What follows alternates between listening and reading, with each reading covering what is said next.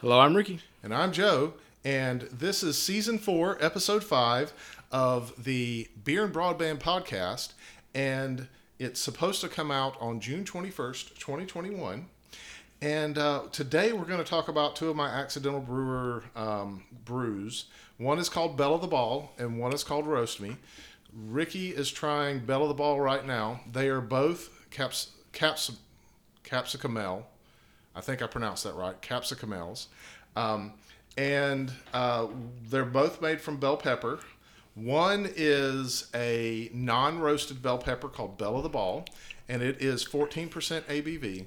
The other one is a roasted bell pepper called Roast Me, and it was supposed to be a session mead. It actually went a little bit higher ABV to 8.5, so I don't think it's quite a session mead, but it has erythritol in it. It's been back sweetened.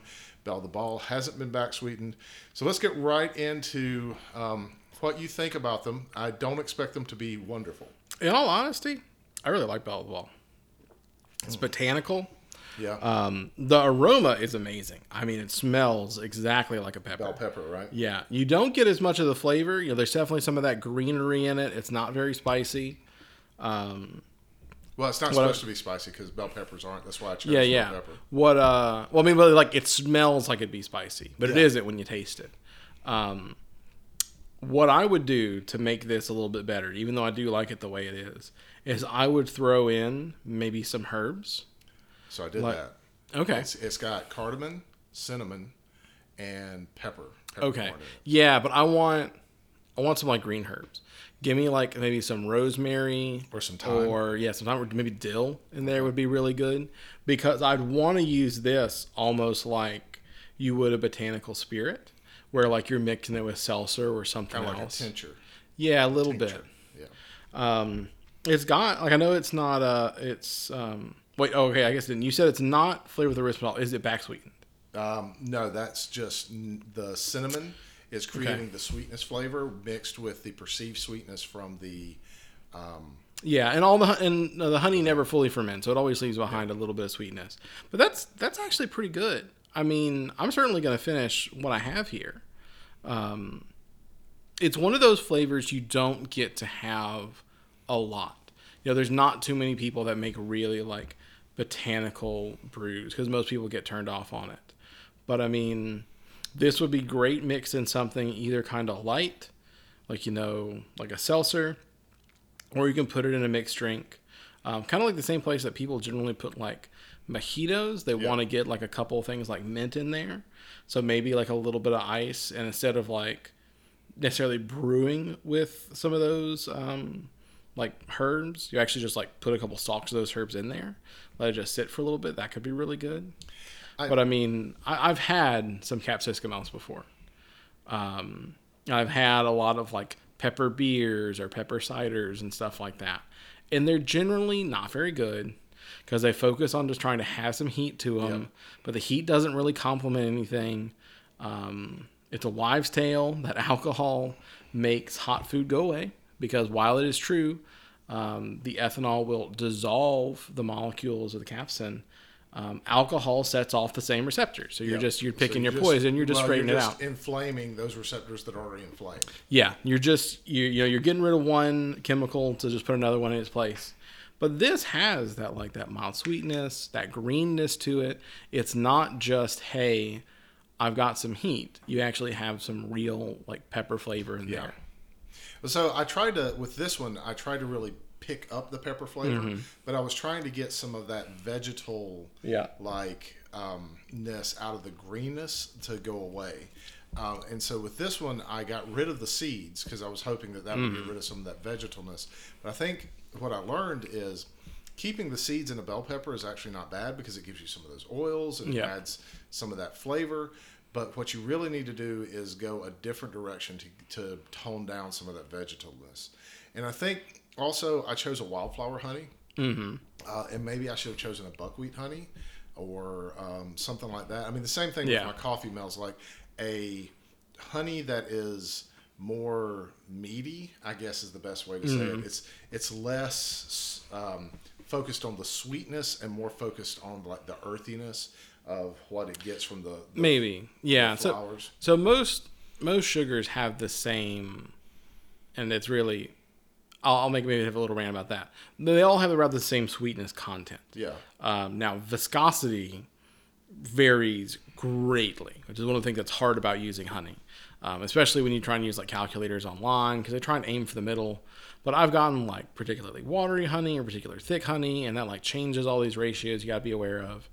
But I actually think I probably like the wildflower in this, because I think that's distracting from some of that straight like vegetalness to it. Like, it's not just, hey, there's some pepper in here, but there's like some floral notes to this that you get out of wildflower honey that I think go really well with it. Okay, well, so what I'm thinking about doing next is trying to make a coffee mel with some buckwheat honey. I was thinking about doing the roasted bell pepper, which we haven't tried yet, in the same way, but doing it with some buckwheat, because I think that the roasted bell pepper is an evolution of this right here. And maybe I should go ahead and I'll try the roasted one. Yeah, you totally should. Now, what I was going for this one, which didn't end up happening, was to have a lower ABV, but get some of the pepper flavors, get the less vegetalness, but more of like the actual, because it's the same thing. It's a green bell pepper, and get more of like the pepper, like what you get like if you had like a bell pepper, stuffed bell pepper, because that's the flavor I was going to. Yeah. So get a little bit of spice, a little bit of cinnamon, a little bit of peppercorn in there, but not be spicy in the sense of heat. Yeah. Okay. So yeah, they're two very different drinks.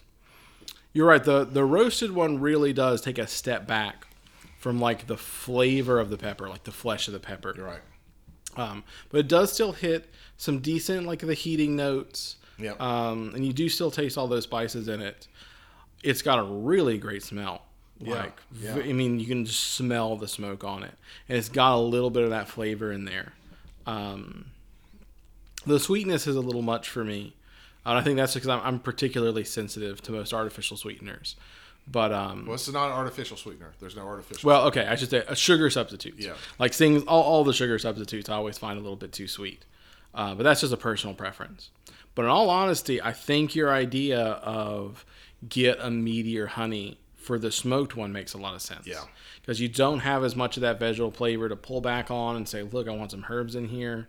But something with a really nice, like, earthy body to that kind of gets you more into that rugged, I'm out at a campfire sort of ambiance. I could really see working well with that. And they're both lightly carbonated. So the roast me is one that I put in the fridge to let it set. It doesn't have as much tannin or legs to it as the Belle of the Ball does. Yeah. Of course, the Belle of the Ball is also several ABV higher. It's hard to get legs on something that's less than 8%. Well, but also I didn't put the same ingredients in it, so there wouldn't be the availability of the legs and tannin in roast me as there is. Yeah, not the tannins, but the legs is purely ethanol, isn't it? It's not all. It's oils. So I don't have there's not as many things to give the oils to. Yeah, I guess. There are some oils to it, but yeah, it's mostly ethanol. Like cinnamon sticks or anything like that, and you draw the oil out of the cinnamon and into the brew. So I'm loving the caps. So I thought I would like kind of hate the capsicum mel journey more, because I've never really had a brew that was a capsicum mel that I loved.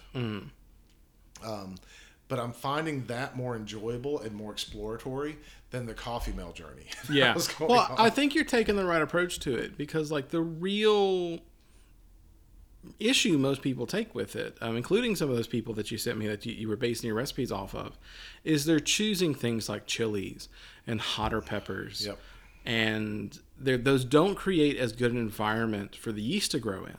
So they're getting off flavors. They're getting heat from the chemical process and not necessarily heat from the pepper itself. That has led to a lot of them saying, oh, this isn't bad, but it's not what I was expecting. But, getting down to earth and saying, look, I'm not trying to make this like a habanero mead and just make it really spicy. And I just want to, exactly you said, I want to embrace the pepper as it is when I eat it. Right. When it's like a stuffed pepper or it's part of a dish. I think is the better direction, because those juices are not high in sugar. So, just like the juice from an apple is what gives it most of its apple flavor, the juice from the green pepper is what gives the green pepper most of its flavor. And that stuff is not going to ferment out as much. Nope. So if you have it in there, you're going to get more of those flavors. Because the yeast will be able to process. You don't have to go as far as like, I'm going to throw it full of jalapenos and make that really spicy brew that maybe once it gets to a decent ABV, that's just too hostile an environment for the yeast to keep going. And, as we've talked about a lot, if you stress your yeast, you're going to get off flavors. So, make that nice, homey environment like you have. And I think they've worked out both really well. I love the smell of the roasted. Oh, yeah. It's a great aroma. They both have great smells. Mm-hmm. I cannot describe through a podcast how interesting this is. This is one of those things. I've had a couple of both. This is the first time I've drank the roast meat, but I've had a couple of the Belle of the Ball, and I made a Serrano and I made a jalapeno, and I did the same sort of thing. I wasn't going for spicy. I was going for the flavor of the pepper, and I have been very interested in just exploring those flavors that come out. I want to do that again, and I think what I'm going to do is I'm going to end up making a mixed blend that is I make a couple of different ones, and then I start mixing the wines together. Yep. And then once I get them to the ratio I might make a 3-gallon batch of one, a 2-gallon batch of the other, and a gallon batch of the final, and then kind of mix them all together and get a mixed capsicum ale. So that's kind of the direction that's going. Okay. Let's talk about the Ubiquity breach. So you did some research on this. Tell me what you think about it. I'm a little sad about it, because I'll admit it didn't get enough headline, I guess, when it really happened to distract me from the other stuff that was happening that part of the year. So I hadn't really heard about it until I looked it up. And it really, it screams to me some of the worst parts of big tech. Mm-hmm. So they had a security breach. I don't think anyone can fault them for that bit. If you extrapolate how it happened, where they were vulnerable, I think we live in a world that cyber attacks are so common that you can't look at someone and say, oh, you had a security breach, you're a bad company. Yeah, you just become numb to it at some point. Yeah, well, at some point, when we're moving to this cloud stuff, and we talked about this a couple of years ago, as you're moving more stuff in the cloud, it's becoming more vulnerable. These things are going to happen. But to find out that, at least claimed, Ubiquity has not denied any of the stuff, but they haven't. That's also kind of a little bit telling that a big company hasn't come out and denied any of the things that happened. Yeah, there's a lot of reasons that can happen, though, too. And it may not be that they're hiding anything. I mean, I'm not being the devil's advocate. Yeah, in this. no, I get what you mean. Not all claims are accurate. And sometimes it's not worth the hassle to go out and fight those things because it's not causing you any problems. Yeah, well, certain things I think that got said would be very easy for them to prove weren't true. Right. That they haven't, which is a little bit telling to me. But from my research, the proposed story of what happened is it was one of their admins who got hacked initially. Mm-hmm. Their LastPass contained basically all of their admin passwords that were used in their AWS system. And so essentially everything in the AWS system was compromised. Anything you were running through Ubiquity that went through AWS was potentially monitored, accessed. All those passwords could have been leaked. Yeah, and it wasn't so much that they got hacked, because LastPass, as far as I know, even though I'm trying to move away from it, has never had an actual breach of its system. They leaked their master password. Yeah. It's not like someone hacked into LastPass to get to them. They got access to the admin's local machine and got through it that way. Right. And that was really scary. On one level, there's claims that, they downplayed the breach to save stock value. And who knows if that's true, but you can believe it to a certain extent. That is one of the issues with big tech, is there's a lot of connection to the shareholders and less to the customers. The bigger thing that worried me is that actually worked potentially. If we're saying that that's how the hack happened, that they got into somebody's LastPass And from there, they were able to get into everything. Just really screams bad digital security to me. Why is Ubiquiti not enforcing a good multi-factor authentication sort of setup? Or why aren't they, requiring hard tokens or something that can't be hacked as easily? The idea that somebody's password leaks and now your entire, million device environment is compromised is a really scary thought for a big tech company to have. It is, and there's something wonky there. I'm not sure that the story holds up because they have the ability for you to use multi-factor authentication with their stuff, and the things that were supposedly hacked, like in the way that they were said to be hacked, also were supposed to use multi-factor authentication. But let's suppose, because I don't know the true story, so I'm not. That's true. It's all down to just what is being reported in the news. Yeah. So, I mean, and there could be some people that are out there like, I know more about this. So what does that say to you about using the products? I would have to do more research than I've done to see how much that holds water. If it really does look like that's what happened, that a master password got leaked and then all this back-end access was available, I would be a little bit concerned, because the lack of security protocol there almost reads like a bad, buddy cop sort of thing. It's hear me out here. How often have you heard this? You're watching a movie or like a CSI or something like that. They go to the hacker on the dark web to help them out. They slap a couple things on their keyboard and they say, "I'm in. I've got access to every router they've ever shipped all over the world." It just sounds like mustache twisty. I mean, if that's what happened, if that's maybe what I want to see from Ubiquiti. I know some facts that they couldn't have access to every router that they've ever shipped all over the world because, number one, the only way that they would be able to get someone else's account information is being able to go in if they don't have multi-factor authentication set up for accessing their system, and if they didn't change their password. Yeah, but that's also implying that Ubiquiti doesn't have backends to their devices. But they don't. You have to have the cloud key to be able to do that. I mean, that's known. Well, I'd probably challenge that, in a sense of they may say that. But there was, if you remember, a real big stink, maybe 4 or 5 years ago, that it came out that both Microsoft and Apple had backdoors purposely in the OS that customers and events couldn't access, that they put there for things like their own admins and law enforcement. I absolutely understand that and know that that's true, but as far as I know, from what I understand, and doing my own research into this and trying to access, the Ubiquiti systems are basically based off of Linux, and so any backdoor that would exist in a Linux system would exist. As far as I know, there aren't any in that system. But do they use open source? You can get access to it Linux, or do they have their own version of it? No, it's just open source. You can get access. You can actually get to the command line on these routers. And but that also, that doesn't mean it's open source. I'm saying you can audit the OS and stuff like that. The big problem is that the cloud key uses your UI account if you're using a cloud key, and that has to be stored on their system, and you can get remote access from the cloud key. So with this breach, if you didn't change your password, or you didn't enable multi-factor authentication, you didn't already have that set up, then if you're using one of their cloud keys, like the Dream Machine has or something like that, then that can allow people to have a backdoor outside of the system.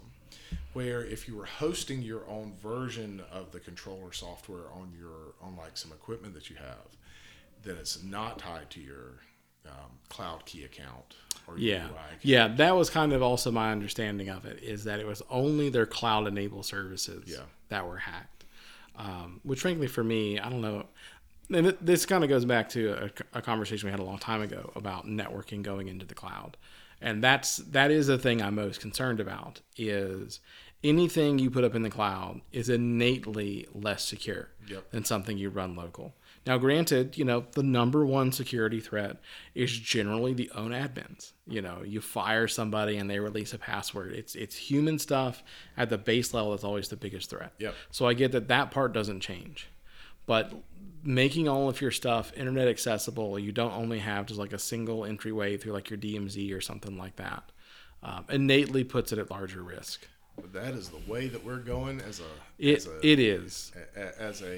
society, as a technological group of people that do these sort of things. That's the way we're going. Things like Zscaler and stuff like that already exist that basically do that. And people want that because they want the convenience and the ease over the security. Yeah, that's true. I mean, there are some obvious positives to cloud computing and cloud networking.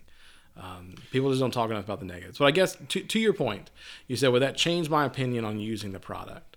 I don't think at this point, knowing what I know, it would. But it would make me a bit more cautious and like pay attention a little bit more. Because I missed this the first time. And this was not a hard thing for me to research once I knew it was there. Yep. So I think that for me, I'll just be paying a little bit more attention to Ubiquiti headlines for like a little while. So, and you don't really use Ubiquiti stuff in your home, but I do. Yeah. But my network is set up with it. It's a fact that I've put out on this podcast multiple times.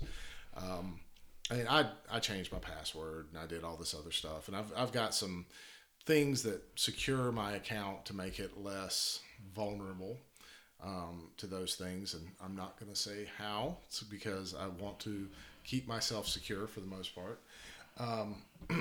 But there is a convenience to being able to get into an app on my phone and see when a device is not working. Yeah. And being able to do that. And it is a very worthwhile convenience. And the granularity that you have with Ubiquiti's stuff rivals something like Meraki for a 10th, or maybe even an 18th of the price, depending on what you're going to. And with some new features that are higher than what you would get with like a Meraki or something like that. And I love Meraki stuff. Like, it is time and place appropriate to have there. It beats out things like Ruckus, and so there's another one that's Honeycomb or something like that. But there are some other like small office, medium size, like prosumer kind of stuff that I think Ubiquiti just like does better. I can't say that MikroTik is worse than Ubiquiti or better. They have some advantages. I've thought about putting some MikroTik switches in my home network, but one of the problems with MikroTik is I don't have access when I'm away from home, and I need to have my network back up. And my network is one of those things that I try to keep up. I wouldn't say 99.99, but definitely 99% of the time. Yeah. My network does stay up. Like, I keep it up. So for me, it didn't stop me from using their equipment. It like you, it just makes me think I need to be a little bit more conscientious of what they're doing. But I mean, every service I've ever used has had breaches. Yeah. Amazon, and you say, oh no, Amazon never has. AWS has breaches all the time. Oh yeah.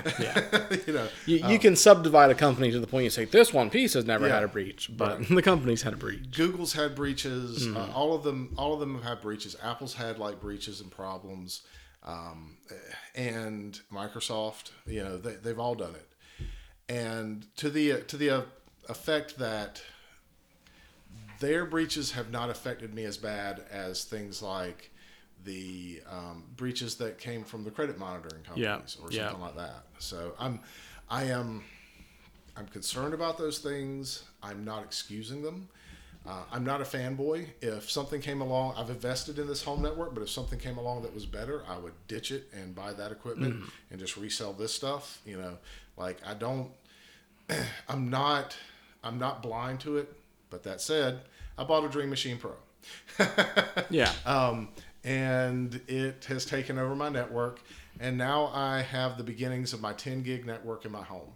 I get 2 gigs to my house through Google Fiber, which is awesome. And I can't say enough about how much having that extra bandwidth is great, but I can't take full advantage of it quite yet. However, my Dream Machine is set up to be that 2.5. It's actually 2.5 gigs, but my Dream Machine is set up to be able to connect and take advantage from the Google modem.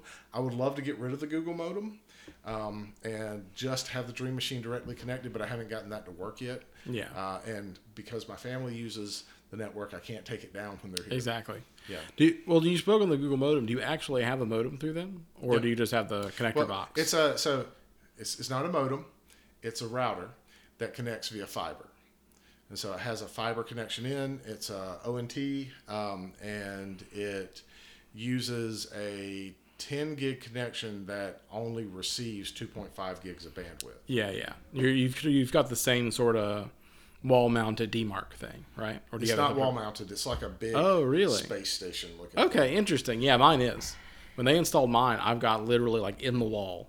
The router is connected on the other side. It's like a big little base. That's the way it used to be. Okay. It's not the way it is now. Gotcha. The new modem is do you remember the Clear Netgear? Those yeah. It looks like a giant version of that. Okay. It's like this ocular kind of round thing that looks like an egg but with a flat top and a flat bottom. Okay. Yeah. It's a neat little thing, and I can control it through my Fiber app, and I can do all sorts of stuff with it, but there's 3 things I can't do. 1, I don't have as granular of a firewall permission that I want to do on it, and 2, I don't have VLANs. Okay, and for me, it is absolutely important to have my security stuff on one VLAN and have my other stuff on another, and I don't want them to mix. And I'm even moving off some of my Assistant and stuff like that stuff. Some of my IoT devices, I want to put them on their own VLAN. Because of convenience, I've kept some of those things on the same VLAN. Yeah. But I eventually want to move them off to something else and get some routing set up to where it's just available one way to the other VLAN. Yeah, because that's that area of where all these breaches happen is those IoT devices, man. People love them. Yeah. Well, I don't really have my IoT devices are not as it's not like an internet connected microwave. Yeah. I just have a couple light bulbs. Yeah. Things like that. Your stuff is pretty good. And you buy good brands, you keep up with it. Yeah. I just still remember that story that made the news a year or 2 ago. That was a casino got hacked and lost a lot of money because of the thermostat in the fish tank or something like that. Yeah, but the Dream Machine Pro basically has all of its 1 gig connections on it are on a same chip. The advantage of it is that it has 2 10 gig connections, one that's a WAN and one that's a LAN connection essentially. So I can route those to a switch, and then when I buy my 10 gig switch, I'll just have 10 gig fiber out to the whole house. Yeah. Or I'll do Cat 6A and use fiber. I'll get a fiber switch, but I'll use a fiber to copper module. Yeah. But the base thing that's just so awesome about this is I have my key, my security, and if I wanted to do the talk or the access, so now UniFi does power plugs that you could use through IoT and stuff like that. So I have one of my beacons that doesn't always connect. When it gets a little bit of interference, it'll drop. I can reboot it remotely now. Okay. Yeah, stuff like that is awesome. Yeah. Yeah, and when I say reboot, I mean cut the power to it via the plug that's plugged into the back of it. Yeah, the good way to do reboot. Yeah, not the bad way. The secure way. Yep. So yeah, I'm pretty happy with the Dream Machine Pro. It's pretty awesome. You got any questions about it or anything like that?